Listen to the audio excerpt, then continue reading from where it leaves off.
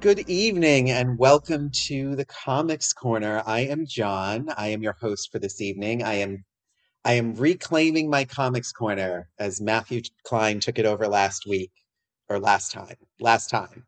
Uh, but Matthew is not with us today. Instead, we have the amazing, the wonderful, the host, the former host, should I say former host of the Comics Watch podcast. We have the brilliantly smart, the incredibly funny, and the extremely kind Nic Osborne here today. Oh my goodness, I am blushing. That was too kind. I don't know what to do with myself now. Thank you for having me on. I'm so excited to join this. I cannot explain how hyped I am to be back on a podcast talking about comics, and especially this one. I'm so ready. Oh, good, good. This one, I was sort of like, this was a little bit of a shot in the dark. It was a book it's a book that I have wanted to discuss for a long time. And it was something you mentioned that you liked horror and then you mentioned that you like crime. So I thought, all right, this will be a good one. So tonight we are discussing, I'm going to hold it up as usual, even though I know this is a podcast and it's only audio and not visual, but just for funsies. Yeah. Tonight we are discussing Dash, the Case of the Mysterious Zita Makara by Dave Ebersole, who is a writer, and then artwork by Delia Gable and Vinnie Rico. Um, yeah, so shall we just jump into this? There's a lot to cover with this one, and I feel like about half of the conversation, at least on my end, is going to be like these huge, big, sweeping things, and then half of it's going to be about the book itself. So, so we'll see how this conversation goes. I also don't have Matthew to rein me in, so always something Let's to be do afraid it. of. Let's Okay. start with the sweeping discussions. What is first on the dock here? Okay. So, a little bit about it. Spoilers abound as per usual, so just be aware. And this book is available at your local comic shop as well as online at online retailers and Comixology. I highly recommend this book, and we will see at the end of this conversation, as we always do, if our illustrious guest agrees with me or disagrees with me. So this is a 19 takes place in 1940 in Los Angeles, and it is about a police officer who has been kicked off the force because he is gay, who now works as a private eye. And a mysterious woman named Zita Makara comes and hires him uh, to help her find something, and the story goes from there. So, as I said, spoilers abound. But yeah, let's let's kick it off, shall we? We shall. That is Okay. a very brief overview, too, because a lot happens in this book and a lot happens really quick, right? Yeah, yeah, it is very fast paced. There's a lot that happens in these issues. Um, but the first thing that I noticed, let's start with a big sweeping question, and then we'll go sort of we'll go in, I guess we'll go macro to micro. Normally I go micro to macro, but I'm good with going macro to micro on this one. Um, so it's an historical piece, obviously, and there's a lot in there about how we treated queer people, how we treated women, how we treated uh, foreigners, how we kind of treat the other. Um, and it's Mm. interesting to me because it seems as if culturally, when we look at film, TV, novels, comics, we have this tendency to filter contemporary issues and prejudices through an historic lens. And I have my theory as to why we do that. But did you get that as well, or was this just me reading into it? No, absolutely. I mean, and that's sort of ingrained into what this book is about and being this take on pulp fiction, right? There's a historical lens that's unmistakable there, and it's that way that we can sort of channel these ideas and these concepts into it. Because you're right, there's a whole conversation to be had about the treatment of disenfranchised communities within this book, set behind the actual law and procedures that we're seeing Dash essentially take on this case because it's all within the framework of a mode of operating that has created these disenfranchised people, right? And almost almost enabled their situation. And that's something that I found more and more powerful. And as you get into some of the development of the story, you start to see that the historical angle of this is a precedent that makes these characters tick. Their reactions and their emotions to these circumstances are part of it. So if you remove that historical element, the the impact of what's happening here may not sit the same, and that's sort of what makes the story so relevant to me, and what I fell in love with it, because it is a pulp story, and pulp by in and of itself has been something that's been exclusive to a certain community, right? It was always a story catered to people, not necessarily in disenfranchised communities. If they were victims, they were a plot device to further the story. And that's something where we can use this, the historical element, the lens or the framework of the actual time or the period of this story, and use that as a way to explore what it means to be in this community and what it means to live in the society that has enabled it. And I think as we get into Dash's own experience and what happens in this, it only becomes more relevant. And that's sort of how the story lands so well for me. And I'll try not to spoil um, my own takes on how much I enjoyed it until the end, but there were some things in it that I think without that historical framework, maybe it doesn't make as much sense. But this is utilizing this pulp method of telling stories in a way that I really haven't seen before. And I was so excited to just issue one diving in because of how much it's able to accomplish within that framework. Yeah, I am always fascinated, and my answer is much simpler, much less articulate than that. I always feel like we often look at things historically because it lets us off the hook of where we are today. Ooh, And we can almost step back and say, oh, look at how far we've come, which is fine and completely valid. And there's absolutely nothing wrong with that. But I also think in some ways it lets us off the hook because it allows us to say, look at how far we've come instead of saying, look at how far we need to go yet.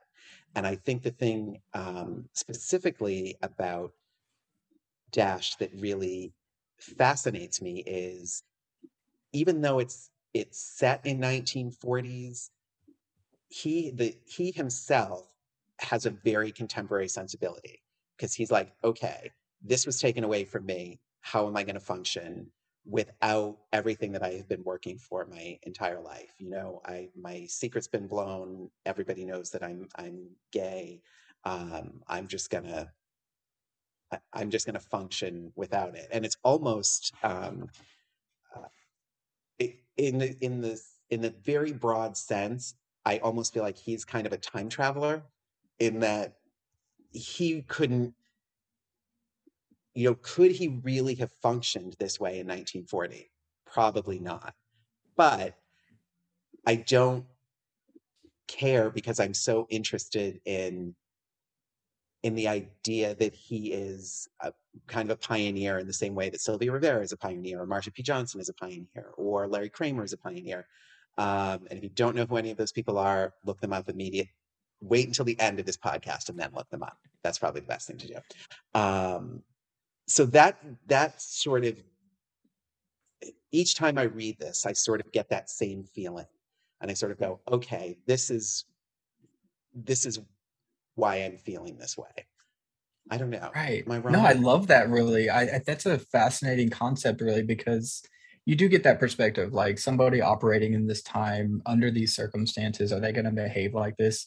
Dash feels ahead of his time in a place that's just demanding to hold him back into the expectations of the 40s, right? And you're constantly seeing him like, this is not who I am, this is not how I need to be, and everybody's constantly telling him otherwise.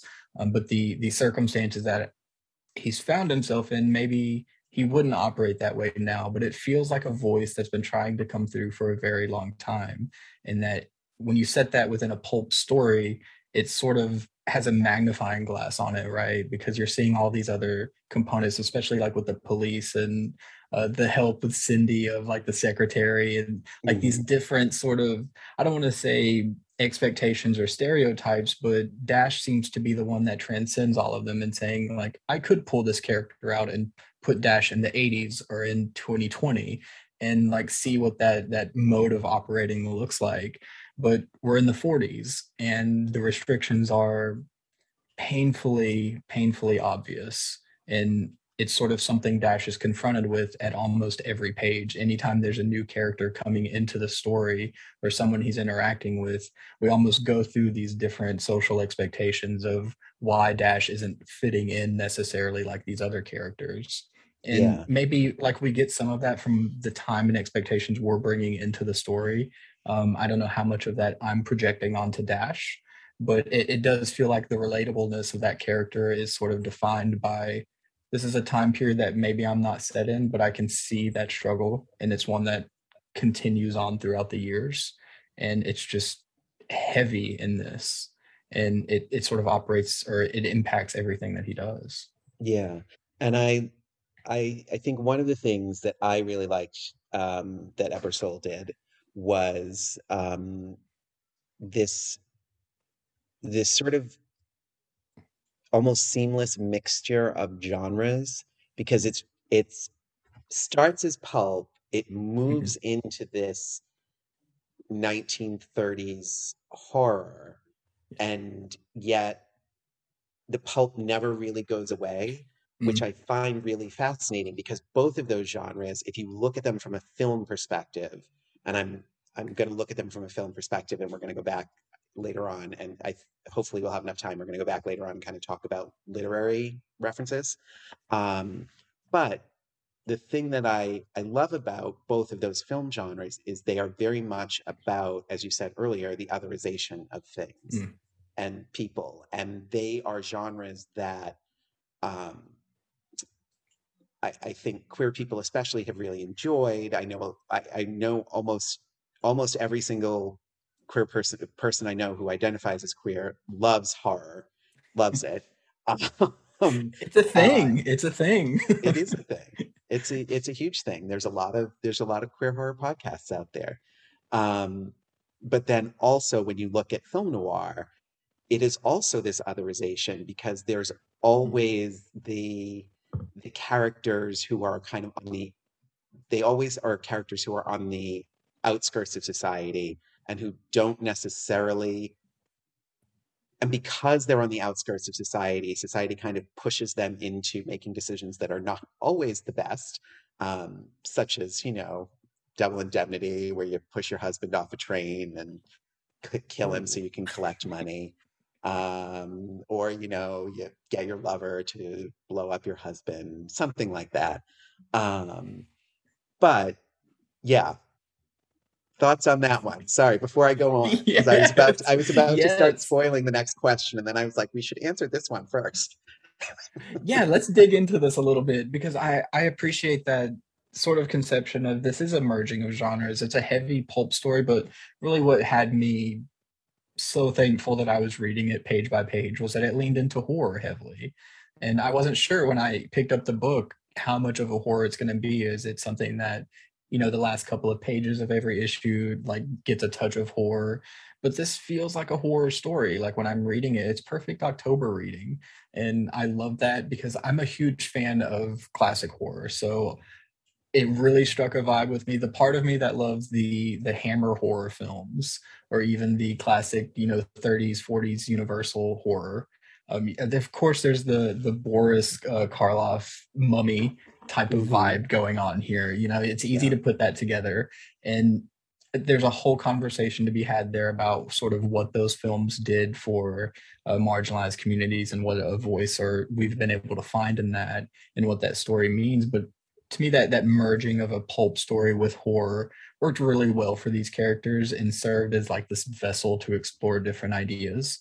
And one of those happens at the very end of issue one, which is a huge flip that I will let you spoil if it's to be spoiled. But that was sort of the moment where I was like, this is not what I'm expecting. This is not the book that I thought I was reading. And now I'm immediately going into issue two because I have to see what's coming next. I yeah, have pros and cons about that flip, but what it did was it sucked me right into issue two, no questions asked. yeah. And I think I would have felt different about. Uh, okay, we're just going to spoil this, so just be aware. It's Yeah. it doesn't mean that you shouldn't read the book. You should still read the book, but um, what I thought interesting, and I'm going to kind of cross two questions here or two thoughts here, is uh, because I am a huge fan of film noir and I am a huge fan of pulp, and I always loved the femme fatale, and I loved seeing a man as the femme fatale, Plink, Yes. Dash's erstwhile lover, um, Well, and Plink. I know. Now, here's the thing: had had a straight writer written this, I would have felt like, oh, you just fridged Plank for no reason other than the growth of your main character. But I didn't think that because to me, what it did is it made the idea, because Dash kind of repeatedly says through the book, not sure, I didn't realize I was in love with him until he was gone. Mm, Certainly, they had a physical relationship. Certainly, there was affection there. But right. he kept saying, I can't trust you entirely, Plink, because of your very shady past and because you just disappear for weeks at a time and I don't know what you're doing. Um, No. so it was on the most basic of level fridging the character, but it didn't read that way to me. Did it read that way to Right. you? Or A were you just little bit. heartbroken because of Plank? Okay, yeah, that was the first motion. When I turn the page and see that, my heart sinks. And I'm like, "No, I loved you so much. Why is it like this?" And then my next thought was, yes, like as I'm going into issue 2, it strikes me like, is this a bury your gaze moment? And I'm trying to read it in the context of what the story is, of the publisher, of the creator, and what the story is trying to accomplish. And I'm okay going into issue 2 saying this is not some straight guy burying their gaze as a plot point, because there is something here. There's a commentary here to be found, and you might not get it at the end of issue 1, but by the end of the actual arc, I think it makes a lot more sense as to why this character died, because there's a commentary on sort of what it means to be who you are in this time period. Plink represents sort of this maybe fractal version of what we thought it would be in the 30s and 40s. And like you're talking about how maybe Dash is this time traveler because that's what you want to be, right? Like Mm-hmm. you want to be Dash, but you're interacting with a ton of people like Plink who you can't help but love, but yes, have this shady past. Yes, will not respond to your text messages for days on end. And then we'll have some random excuse afterwards as to why. That part felt so familiar, and I understand what that is, and there's a commentary there in what that relationship looks like. But yes, at the end of issue 1, I said, hmm, we just buried our gaze here, so what does that look like into issue 2? And it is what it is. I don't think this, maybe the story doesn't land as well if you don't do that at the end of issue 1. It changes the framework of everything, right? Because this becomes a motivation, and this becomes a key plot point and pillar of the story that helps to define the significance of Dash, but it's still there in the back of my head. Like, I want Link alive, and I don't know what to do with that. Right. And okay, side note to anyone who texts me, I do not return your texts for days. I will not give you a shady excuse. I will just tell you I didn't feel like it. So that's why. Just so See, everybody Plink knows. doesn't like Plink doesn't do that though. He doesn't say, "I just didn't feel like it." Okay, like you don't get that. You get shady responses from Plink. Yeah, I'm not going to give you a shady response. I'm simply just going to let you know I just didn't want to do it. So, um, I I probably didn't have anything better to do. I just didn't do it. So anyway, just so you know about that. But yes, I am a terrible human being, and I admit that. No. But here's part of the reason that I didn't necessarily think that why I didn't have any problems with Plink's death. Yes, I had problems with Plink's death because you always want to see your main character happy. But there's an interesting correlation to me in the last issue where you see, for lack of a better phraseology, the straight washing of history, where you see historical figures who are queer never being represented as queer. And so I sort of, where Dash isn't allowed to mourn Plank, where openly Right. mourn Plank, Mm. Hmm. it sort of correlates into the idea of we've taken away, and it's, I mean, throughout history, there's, Hercules and Ganymede, there's, was that Apollo? Apollo and Ganymede, Hmm. Achilles and uh, Patroclus. Um, there was an African king who, while Nick is talking the next time, I will Google so I can make sure that I have his name correct. King of Benin, who was openly bisexual, had male lovers and many, many wives. But there is this sort of straight washing, and it was almost like, and when I was reading Plink's Death this time around, because I've read this book many, many times, it was almost like an indictment of the fact that people couldn't mourn, and in some cases still aren't allowed to mourn openly, whether they're in the closet or their family, Yeah. whatever, whatever the circumstances of someone's life are. I think that there's something really interesting about that, and so it didn't bother me quite as it didn't ring that bell for me. Yeah. That makes a lot of sense, actually. And this is an interesting component that comes into a lot of discussions about the release of books, what it means. Like, if I'm following this book as it's releasing monthly and I just read issue one, I probably spend a month being like, I cannot believe that we're getting this and they immediately killed the love interest of Dash. Like, and then I get the next issue and it starts to make more sense. But I had the opportunity to sit down and read it all in one sitting. So I was able to just go right into it and sort of have all of my questions and concerns addressed immediately. And that's something that it's it's definitely a choice to end the first issue on that, like that type of cliffhanger, especially like what the story is and what it represents. But it's not doing it for convenience. It's not doing it to just serve as some plot point that is easily forgotten. I think it's a key moment that helps to specify why this is such a relevant pulp story. And I think that's a good thing for me, that eventually I came around to and understanding what they were trying to accomplish. Because that is a good point in saying, when he's with Sal and is saying, I know you're feeling this way, but there are people here and you're expected to do your job and everything. Like, and if it was a straight couple, of course, that wouldn't even be anywhere near the discussion. It would be like, oh my God, you lost your partner. And it would be all empathetic and these types of things. But because it's Dash and because Sal knew what was going on there, he was sort of nudging him, saying, hey, remember societal expectations and Yeah, and remember who you're supposed to be. there's also this.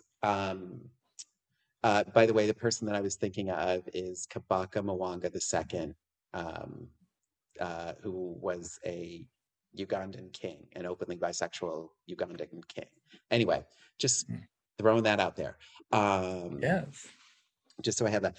But I also think that there may have been, and I would love to have a conversation with Dave Ebersole and talk about it. But I think that there's also, it's such a male hero trope of, I mean, how many, the Punisher, Daredevil, well, Batman lost his parents, not his girlfriend, but has lost Mm, several girlfriends, several love right. interests. But there's, I think that there's an interesting kind of aping of that, that Mm, is a reflection of that, that kind of is like, okay, well, it's good for you, so it's good for you guys, so we're going to do it. And I don't mean that flippantly. I'm just, right. yeah, Yeah, no, it becomes part of the commentary. And to me, that's how it works. It's not just a thing that exists and now we're moving on. It becomes part of the core of what the story is about. And I don't think that you can look at this story and sort of discuss what message you're getting out of it or what it's trying to communicate without that key moment that happens at the end of issue one. yeah, And to me, it lands well because of that. yeah. And I think one of the things that really struck me was because they're kept coming up with the idea of trust in this Mm, between Dash and Plank, between Dash and Zeta, between Dash and Sal. Um, right. Later on, there's there's always this sort of thought of, well, I can't quite trust you because I'm not telling you the truth. And yet none of them, even Dash, because did you get to read the trade, or did you read it in single Mhm. issues? You read the No, I trade. read the trade. Yes, it was the trade, but I read it on Comixology, digital reader. Right. There's just the reason that I was asking that is because there's the extra story at the end when Mhm. Sal finds out that Dash is gay. Yep. Um, and Sal's response is, I don't have a problem with you being gay. I have a problem with the fact that you didn't tell me because I'm Yeah. supposed to be your friend. But there's a lot of that throughout the book where I want trust from you, but I'm still going to hide parts of Mm. who I am. And I think the only character who really is just like, fuck it, I don't care, I'm not hiding, is probably Cindy. This is true. This is a very true. Cindy is like you don't get a lot of anything hidden from Cindy. You get everything Cindy's thinking immediately right up front. I don't see a lot of that, and then maybe that's why I love Cindy so much. Um, Cindy was a fun character and a great contrast to that type of secrecy, right? Like maybe that's why she stands out so much because anytime Cindy's involved in any of the panels, like she's the one not hiding anything. It's Yeah. all right there. It's almost like he managed to throw a third genre in there and screwball comedy and just have her be like, Rosalind Russell in His Girl Friday or something, where, Right. It's and I got again, ice. Like we're not out of ice anymore. Essentially, like this keeps coming up. Like her concerns, and like there are much bigger things going on. But Cindy's very much her own person and doing her own thing, and she will let you know. yeah. Why this is kind of not kind of this is something that happens very much in pulp literature, and this is probably a good place to bring in our literary thing. Um, but why do we, I guess the larger question is, this is a philosophical question, but let's debate this using the world of comics. Why do we demand that other people trust us, and yet we hide things from people? Why do we think that's okay? Again, question for philosophers. But here on Comics Corner, we're going to talk about it. We're going to use comic books to solve all of the world's problems.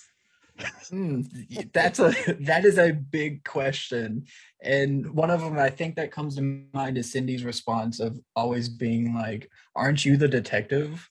Like, how can you not see it?" And I think that role that we see is an exploration of what it means to be a detective and what Dash has found himself in, because Dash is sort of oblivious to things that he should be tapped into, that he should be aware of, and the things that he's demanding this trust from everybody, withholding certain things because he needs to further this case. Cindy's not necessarily the same. This is not, I'm demanding trust because you need ice, a type of situation. Like, I think that there's something there. I don't know if this book necessarily spells it out entirely. It's definitely a philosophical question to talk about, especially what it means as we're looking at the disenfranchised communities and their interaction with societal expectations of the time. And then you throw in the case of the mummy and everything going to hell, essentially. There's a lot there to unpack. And then how we're demanding trust out of that situation. I think that there are different influences in that, but there's something to personal gain, that there's a selfishness or an ego that I got out of a lot of things, and I got it out of Plink heavily. There's this motivation that feels purely individual, and I think there were a lot of those motivations that came into this, and it's sort of how they all coalesce that creates the situation that we're dealing with the case itself. But Yeah. that's a tough question. I the demand of trust goes a lot of ways. And it's interesting. And I think maybe, um, and this is something that I'm sort of just forming this thought now. Um, I think the reason that he does kind of, in many ways, everybody really kind of trusts Cindy implicitly, is that she's not hiding anything, but she doesn't care if you like her or not. You will respect her, but she doesn't care Mm, if you like her. And I think that manifests itself differently in her than it does in Dash, because societally, even though she has limitations as a woman, the way that he has limitations as a gay man, I think there's something uh, there's an interesting parallel there, I think. mm. Um, Yeah, like basically living your truth type of situation, as basic as it can be.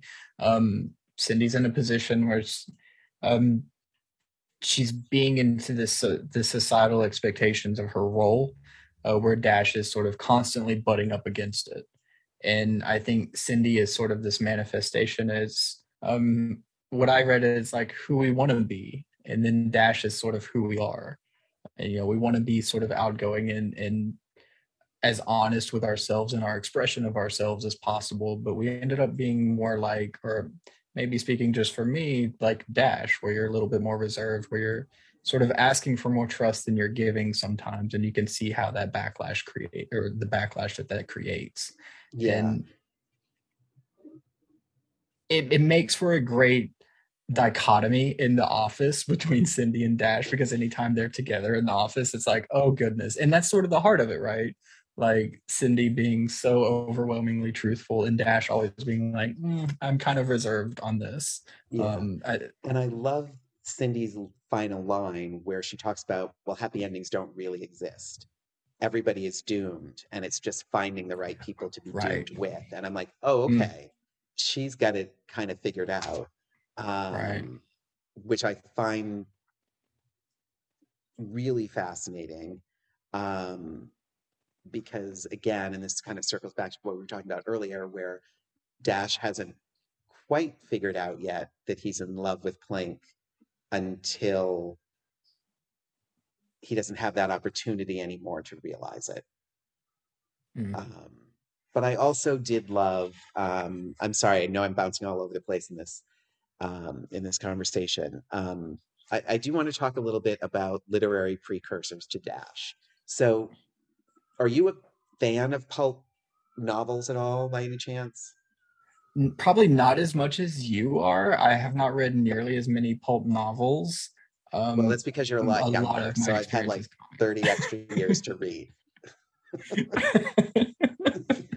I I my experience is mostly in comics. As far as novels, I am definitely open to recommendations on those. Well, it's interesting because they're sort of very early on, and I'm going to speak specifically to queer literature here.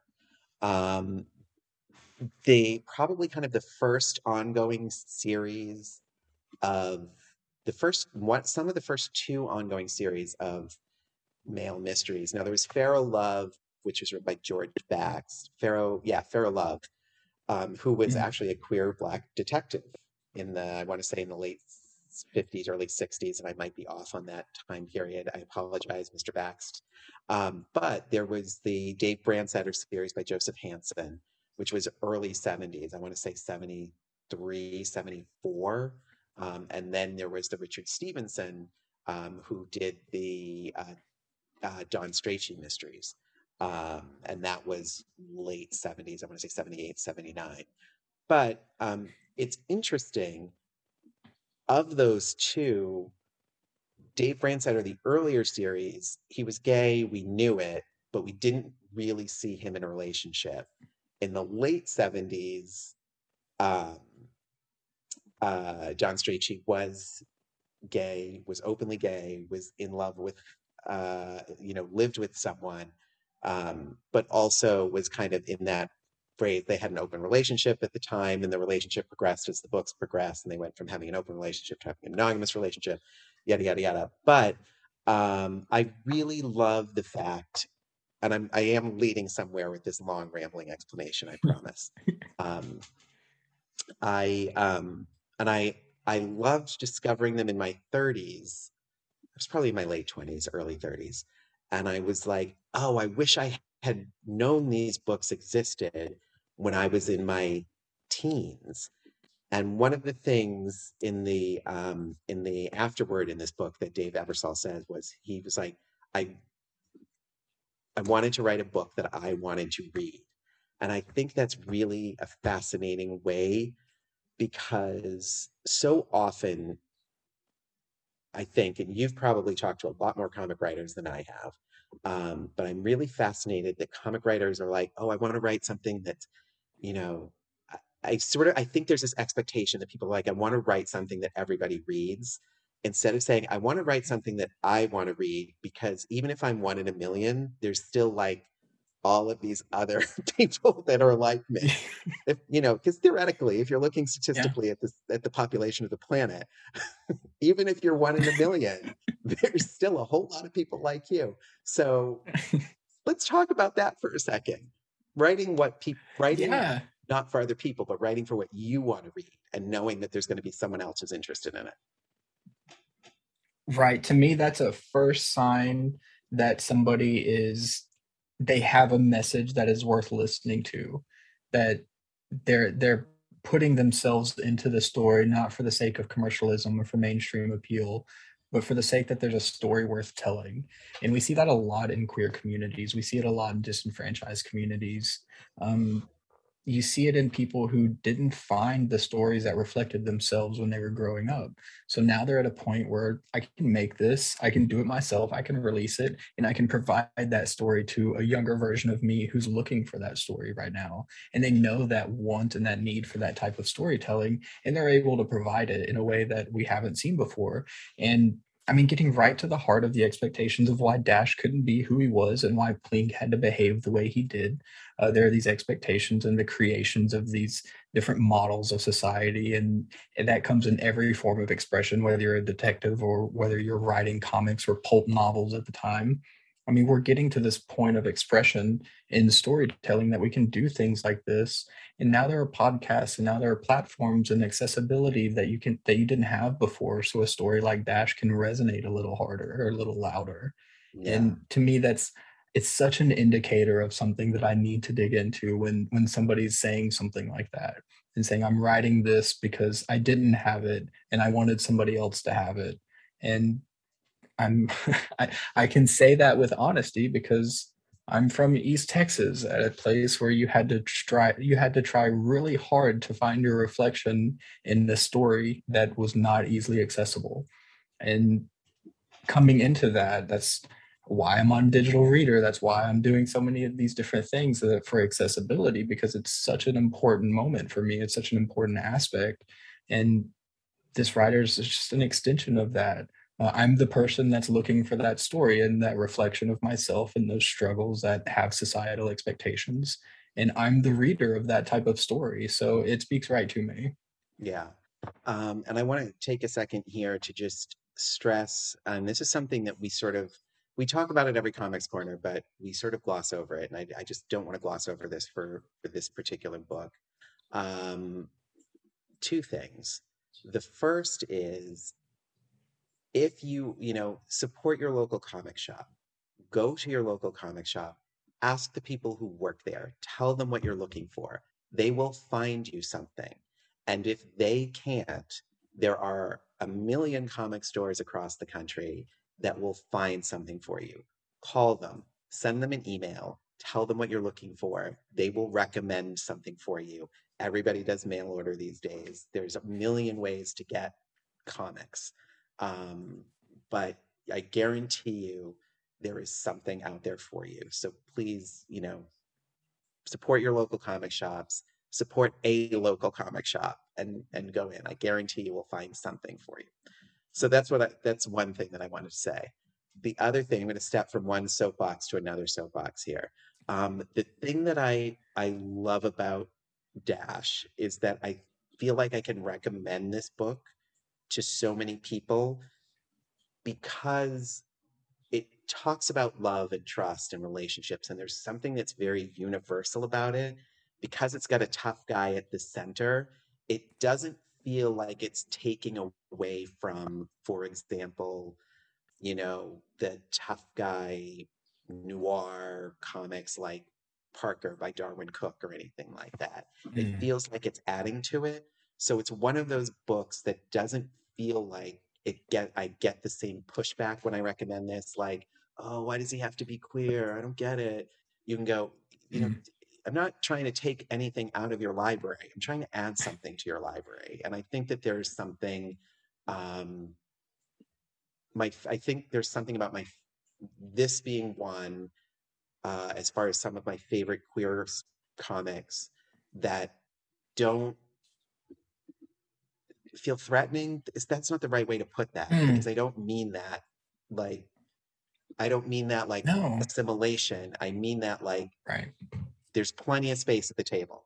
Just make another seat. Right. It's welcoming and it uses accessible feelings and emotions and storytelling beats that anybody can sort of latch onto, right?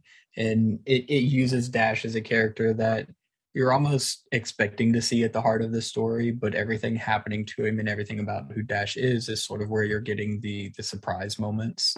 It feels familiar, it feels welcoming, and it isn't detracting from anything. I mean, the forward in the edition I read by Steve Orlando, who I'm Hmm. such a huge fan of. I was actually able to talk with him at the Comic Watch podcast, and he's every bit as vulgar in a live podcast as he is in written this forward. It's that does not change, and I love that about Steve Orlando. But he's such an insightful human being, especially when it comes to storytelling on this, because I don't know what the language requirement is here, but he essentially summed it up in We're saying fine. it's We're about adult. effing time. Yeah. Okay. Yeah, like that sentiment of, and that's sort of where I got out of reading this book is like, why wasn't this in my life earlier? Because I definitely needed this story. And that's the sentiment you get from it because it has so much to add to not just the genre or the medium, but to the universal languages that it's trying to communicate. And I think it's a powerful story just because of that alone. And we're not even getting into the process art or what it does well for the comics medium, just purely on themes alone. It has so much to give. Yeah. And I think part of that might be, and again, this is me with a completely unformed thought.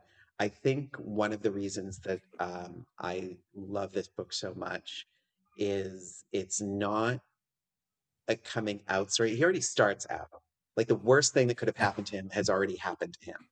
Second worst thing that could have happened to him has already happened to him.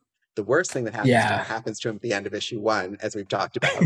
but, Yo, it's poor but Dash. I know, I know. Don't worry. I promise. I have a good final question to wrap us up with. I promise. Um, uh, but yeah, because it's not everybody has to come out, but everybody has trust issues with relationships. Everybody loses someone that they love. Everybody I feel like everybody who reads comics at one point or another is like, yeah, I'm the tough guy. I'm the strong guy. I'm like, you know, if I had claws, I'd be just like Wolverine. And I think that sort of everybody who has been picked on, and frankly, I think comic nerds throughout history have always been picked on. Everybody sort of wanted to think of themselves as this tough guy, which is who Dash is, which is one of the reasons that I really love this book.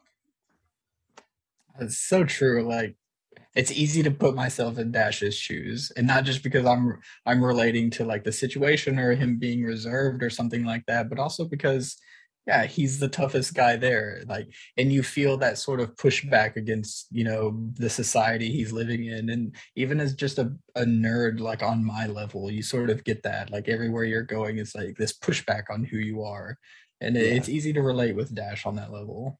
yeah. So um, let me ask this question first, and then we'll go into our wrap up. Um, so the question that I always ask everybody at the end is, did I make a good recommendation for you? Absolutely. I mean, is that even in question? It's such a good recommendation. I this is one that I'm probably going to buy on Comixology and then buy at the comic shop so I can have it in my on my shelf for display. It's that type of recommendation. Yeah, oh, good. Yeah, because I bought all of the single issues, and then as I was getting to the last issue, it's published by Northwest Press.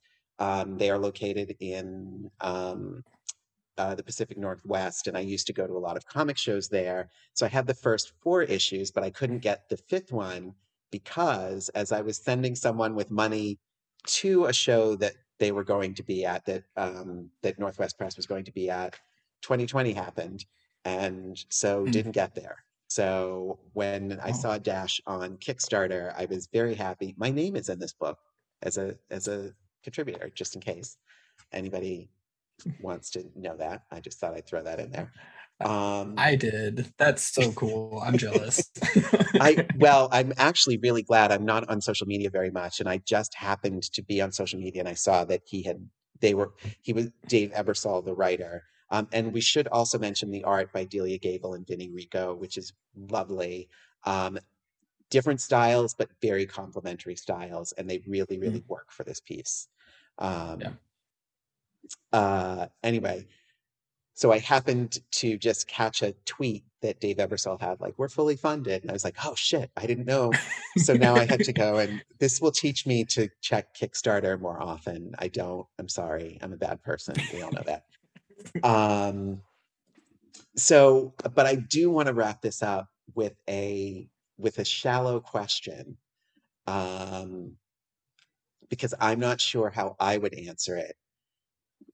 Is Dash Malone my new comic book crush? Is Dash Malone hotter than Catman?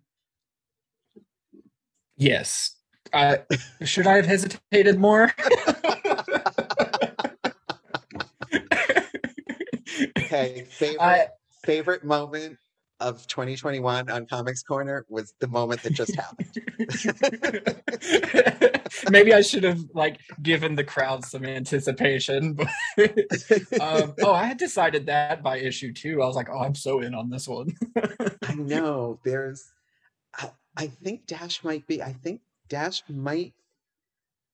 Like part of me hesitates just because I've had a crush on Catman for so long, but I'm sort of like, I don't know. There's something about Dash where I'm like, you know, hot, yes, sarcastic, check, damaged, Oh. check.